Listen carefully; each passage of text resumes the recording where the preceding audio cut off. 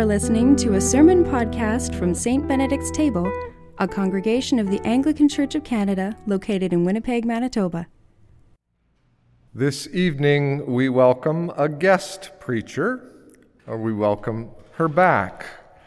This is something that I'm trying to do on a monthly basis, invite a different voice, so mine isn't the only one you hear. That's important. But it's also good to have Helen Kennedy with us. She was raised up for ordained ministry from within our community in our very early days, and has spent a lot of time hanging with us over the years, was my reliable fill-in for year after year after year after year. And so I really wanted to invite her to preach, which I did a month ago. And she agreed, and then last Saturday got herself elected as the Bishop of Qu'Appelle. That's the diocese across the southern part of Saskatchewan based in Regina. So soon to be Bishop Helen, God bless you, in every way possible, will be moving along with Stephen to Regina come the early winter. So this is a good opportunity for us to hear again her voice in our midst. Helen. Those are extremely kind words. Thank you. It's lovely to be back here. So from our first reading this evening, yes, it's evening when we do church here. So don't you just love a happy ending? I know I do. I love it when you get the phone call from the wayward daughter saying, I'm getting married. It's like, yes, one down. When the co-op gas check comes in, one that you'd completely forgotten about, comes in February and you can pay off that Christmas debt. Or more seriously, when the test for that lump comes back negative, it's like, okay, happy ending. Because you know, it all comes out in the wash. Everything will turn out okay, you'll see. We hear this all the time. So this is Job and his life. A lovely happy ending, which puts right all of the misery and suffering that he's had to put up with. Now, remembering that all of this was done to allow God to make a point. So the point has been made, and God wins. And as a prize for his participation, Job gets double what he had in the beginning. So thank you to the editors of Job for such a happy ending. I want to screech to a halt there, because I don't think we can get there quite that fast. Job may have begun with once upon a time, and ends with, and they all lived happily ever after. But there are 40-odd chapters of mayhem and misery in between those. So what are we to make of them? And what are we to make of God's behavior? It may also be good for us to remember that Job is canonically nestled in the center of the wisdom literature within the canon of the Bible. Proverbs, Job, and Ecclesiastes are the wisdom literatures. So Job's right in the middle of all of that. And it gives us a clue what we are to look for, that we are to look for wisdom that is contained in Job, and the last recorded encounter that he has with God. Now, the exaggeration of Job's completely undeserved suffering gives voice to the breadth of some of our own human sorrow, both on an ordinary level and even on a massive scale. Things that happened to Job, we feel them too. Job had lost everything: his children, his livelihood, his health. He also loses the comfort of his own theology, of what and who he thought God was. And that was important to him because at the beginning of the story, we're told that he had instructed many. He was a teacher of the faith.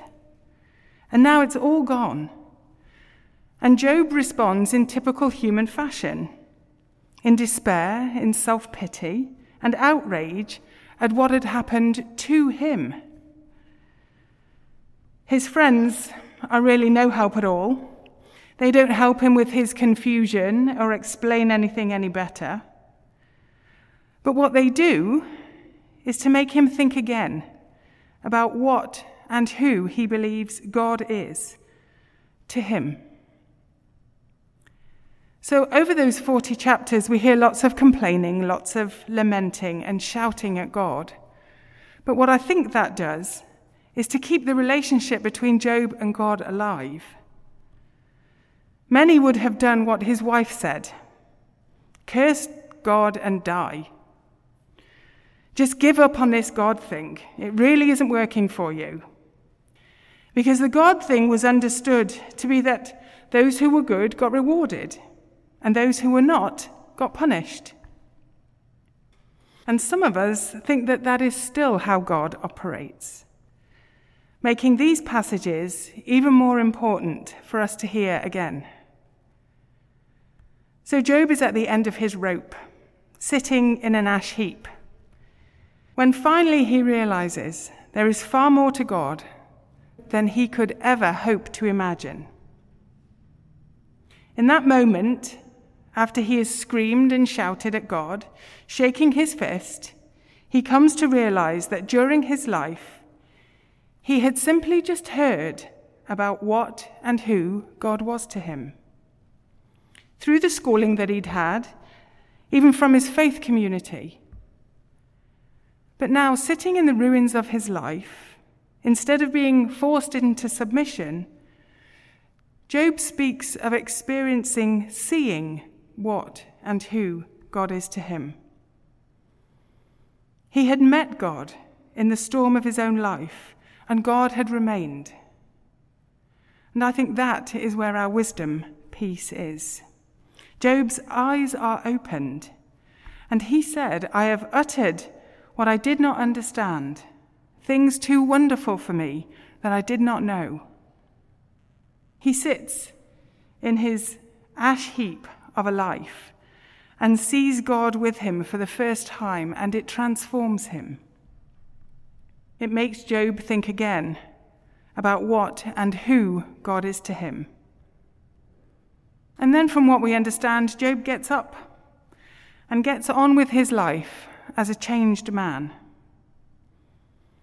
His encounter with God reveals a different theology and perspective to what and who he thought he was, taking Job outside of himself to become a new being in the community. And that is enough for God to change the situation. Now we miss a few verses in between there. We miss verses 7 to 9. And that's where God is talking to Job's friends, chastising them, because they had not spoken the truth about God, while Job had. God tells them that they'd now better go and make a sacrifice and ask Job to pray for them. If they did that, God would not deal with them according to their folly. So they kind of get a second chance there. They had spoken about a false precept of cause and effect. You do this, and this is what happens. They presumed to know how God operates when nobody can. It is also not insignificant that Job, out of his abundance, gives an inheritance to his daughters, or that the sons are not named, but the daughters are. This is a changed Job. He's changing the community. The societal norms around him are shifting. So what this passage, what this wisdom teaching offers us, is to consider for ourselves what and who God is to us. How can we be transformed by seeing God in the ash of our lives? Which actually is not a bad transition to say a brief word about the gospel. Blindness towards the actions of God is a theme for Mark. Certainly in this section, the spiritual blindness of the disciples as to what's really going on around them is being highlighted. Peter rebuking Jesus for explaining that the Son of Man has to suffer and be rejected. The disciples debating about who's going to be the greatest in the kingdom. And then James and John peacocking about who's going to sit on the left and on the right-hand side of Jesus, all show a blindness to the subversive nature of the kingdom that Jesus has been trying to demonstrate, explain, and describe for the past few years. So then an actual blind man comes in the crowd and calls out, and the crowd desperately try and shut him up. Just be quiet. It's nothing to do with you. Just push him to one side. But Jesus then asks him the same question that he asked the disciples. What do you want me to do for you? And the man said, let me see again. Then Mark's favourite word, immediately the man regains his sight and follows him on the way. So in both of our readings, the emphasis is on seeing God, which has the potential to transform a life. The disciples missed it because they were focused on the notion that might would topple the regime. Job's friends missed it because of the cause and effect of how God operates was in their mind. But seeing God in the ordinary, in the ash heap, in those who are in dire need, in the least, the last, and the lost, transforms our relationship with God. So I encourage us all to see and seek God in the unexpected places. Allow our eyes to be open and our lives transformed, knowing that there is so much that we cannot know or understand. Job and the blind man push us to hold our theologies quite lightly, knowing that new times requires new and reformed theologies. Ones that it is that we, if we are open to them, can be good for us, especially if we want to see transformation happen. I think that's the goal of where we're at. Amen.